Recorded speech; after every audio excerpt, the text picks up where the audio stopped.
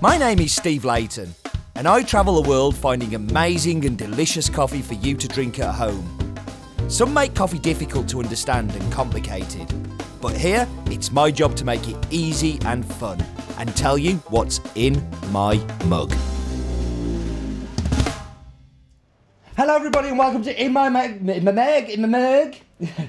Mug, episode 418. Welcome. We should get straight into this week's coffee. So this week's coffee comes from Colombia. It is called La Chorrilla and it's owned by a guy called Pedro Claros. Pedro we've been working with for a number of years. A super special relationship that I've got a special guest coming up in a little while to tell you all about. But Pedro lives near the town of Pitalito, which is nearest cities there I think is Nieve, which is many, many miles away. I think it's about a 3-hour car journey, I seem to remember, last time I did it. But Pedro, I've been to the farm a number of times and I absolutely love working with him. He's a fantastic farmer. Before we go any further, why don't we go to the map bit so you can actually see where Pitalito is.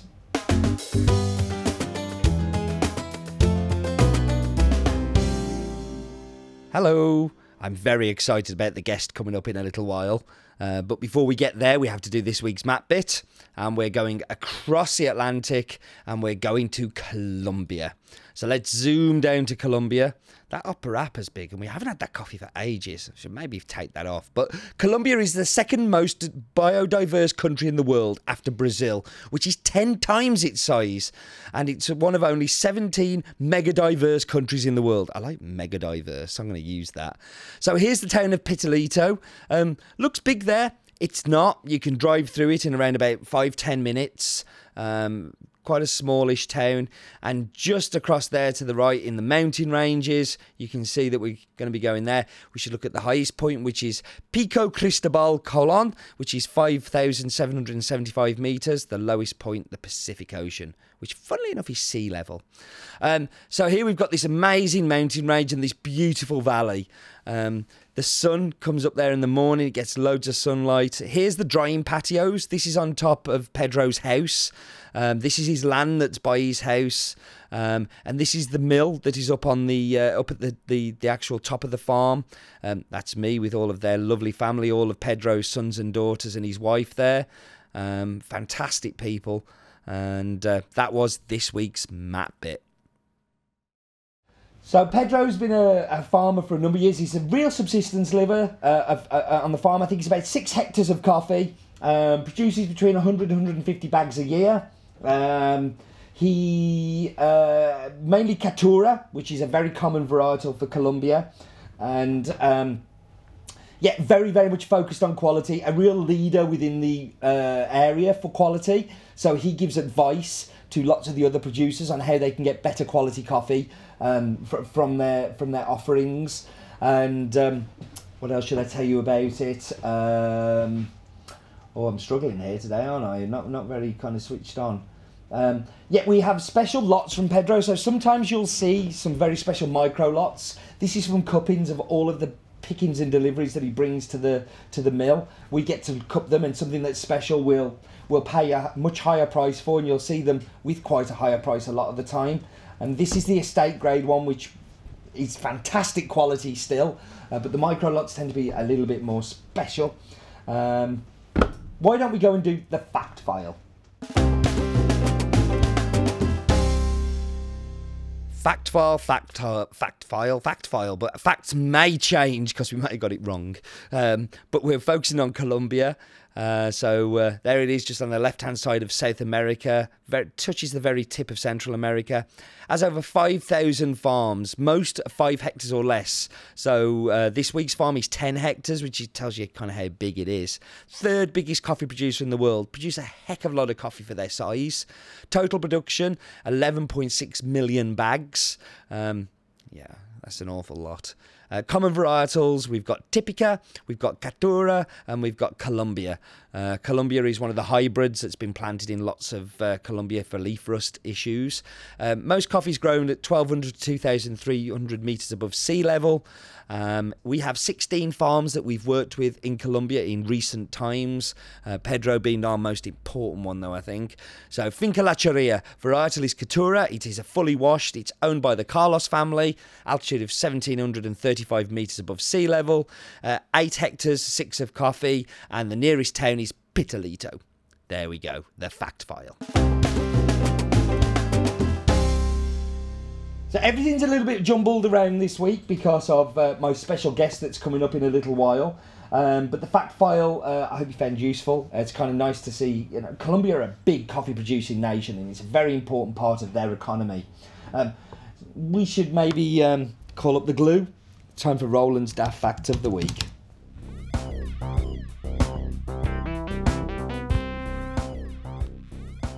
In the town of Medellin in Colombia, you can pay a man to electrocute you.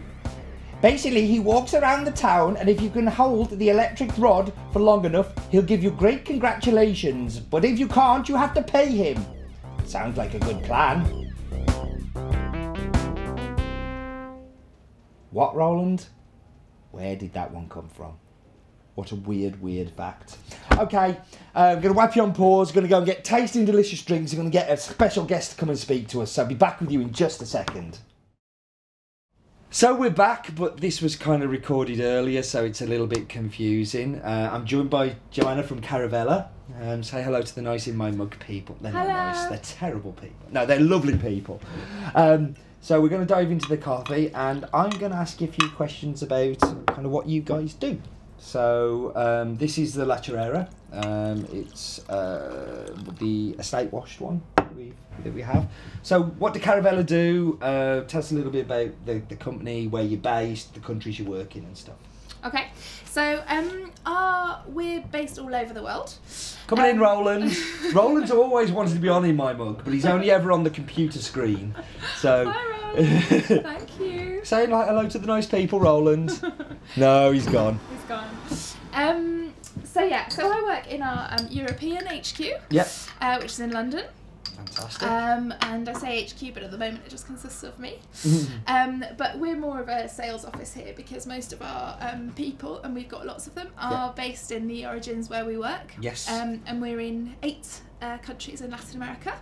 You started in Colombia as a company, didn't you? But we started in Colombia, so we have the most amount of people in Colombia. We've got. You have a heap of receiving stations. Like it scares me sometimes when I talk to Alejandro and Juan Carlos, about how many places you actually have and how many people you have working there now. It's craziness. It is, and I think that's our sort of USP, as it were, is that we are, in the sales countries we've got very few people because everybody's hard at work in the places that we're buying the coffee from. Mm-hmm. So in Colombia we're all over the country and we've got different warehouses, cupping labs, and we buy from smallholder producers.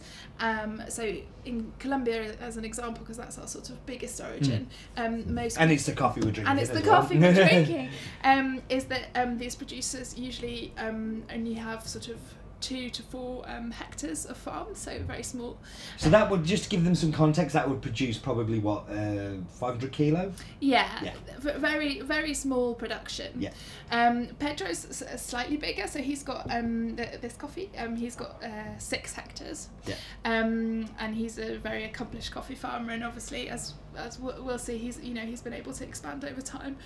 So basically, they will wheel up to one of the receiving stations that you have, like this one, for instance, with Pedro's is Pitalito. Yes. He'll turn up with the dried parchment. Yes. And he'll go, there you go. Yes. And then your cuppers take over. Yes.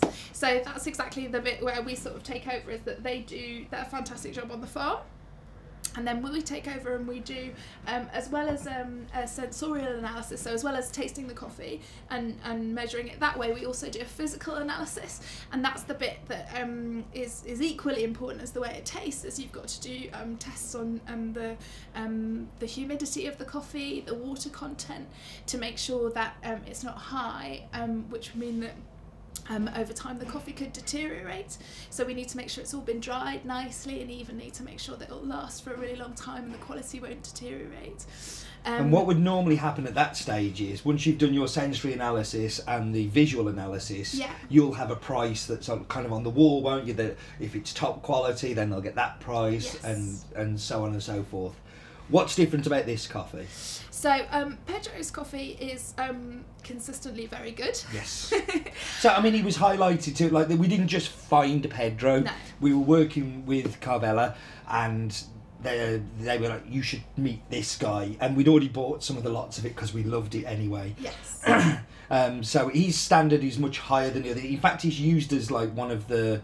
He's kind of like a focal point for a lot of the producers to ask advice from and things, isn't he? So I've seen his iPad. He has his iPad that he kind of does things, and he can talk to the office and things. So, but he has good coffee, so we do it a little bit differently. Yes, that's right. And because he's kind of historically had good coffee, and he has a good understanding of his costs and what he needs to do to improve it, then he can command his own prices, and you can and obviously you guys have a strong relationship with him in receiving his coffees and having a selection of his best coffees.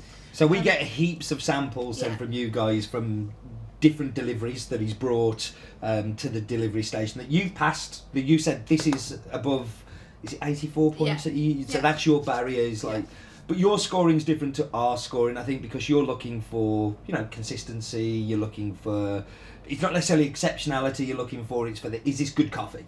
And then it comes to us and we'll cup it, and we kind of go, that's an exceptional micro lot, that's an estate lot, that's not something we take.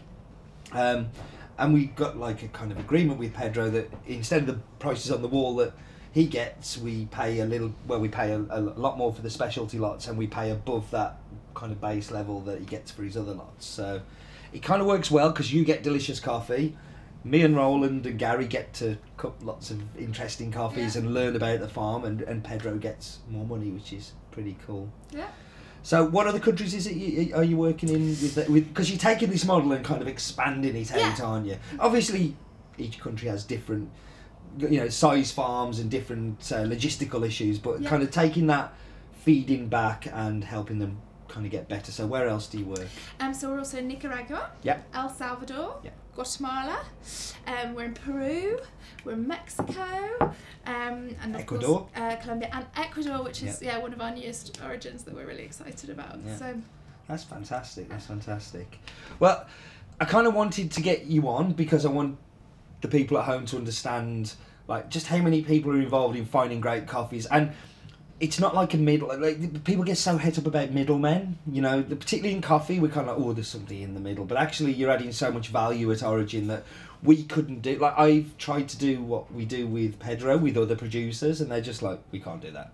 So it's really cool that we get that extra assistance and be able to learn more and feedback to Pedro as well when lots are good. Yeah. Like I last time we were there, he showed me the diary that he has, and he keeps a diary. So when we pay an exceptional amount for the lot, he goes back and looks at what was different. Was the drying like better? Did he do things so we can all learn at the same time, which is pretty cool. So it's about. What do you think to the coffee? You should have the espresso because it's a little bit cold. We've got all different kinds. We have. I mean, it's super sweet. Like it's what I expect from Pedro's coffee now.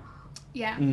I always find that for me, I have a kind of almost like a marshmallow sweetness, like kind of candy floss, like almost kind of false sweetness. Yes, it's so overtly sweet. Yes. It really is, and this is a beauty I find of Colombian coffees, that they tend to be this very sweet, well balanced.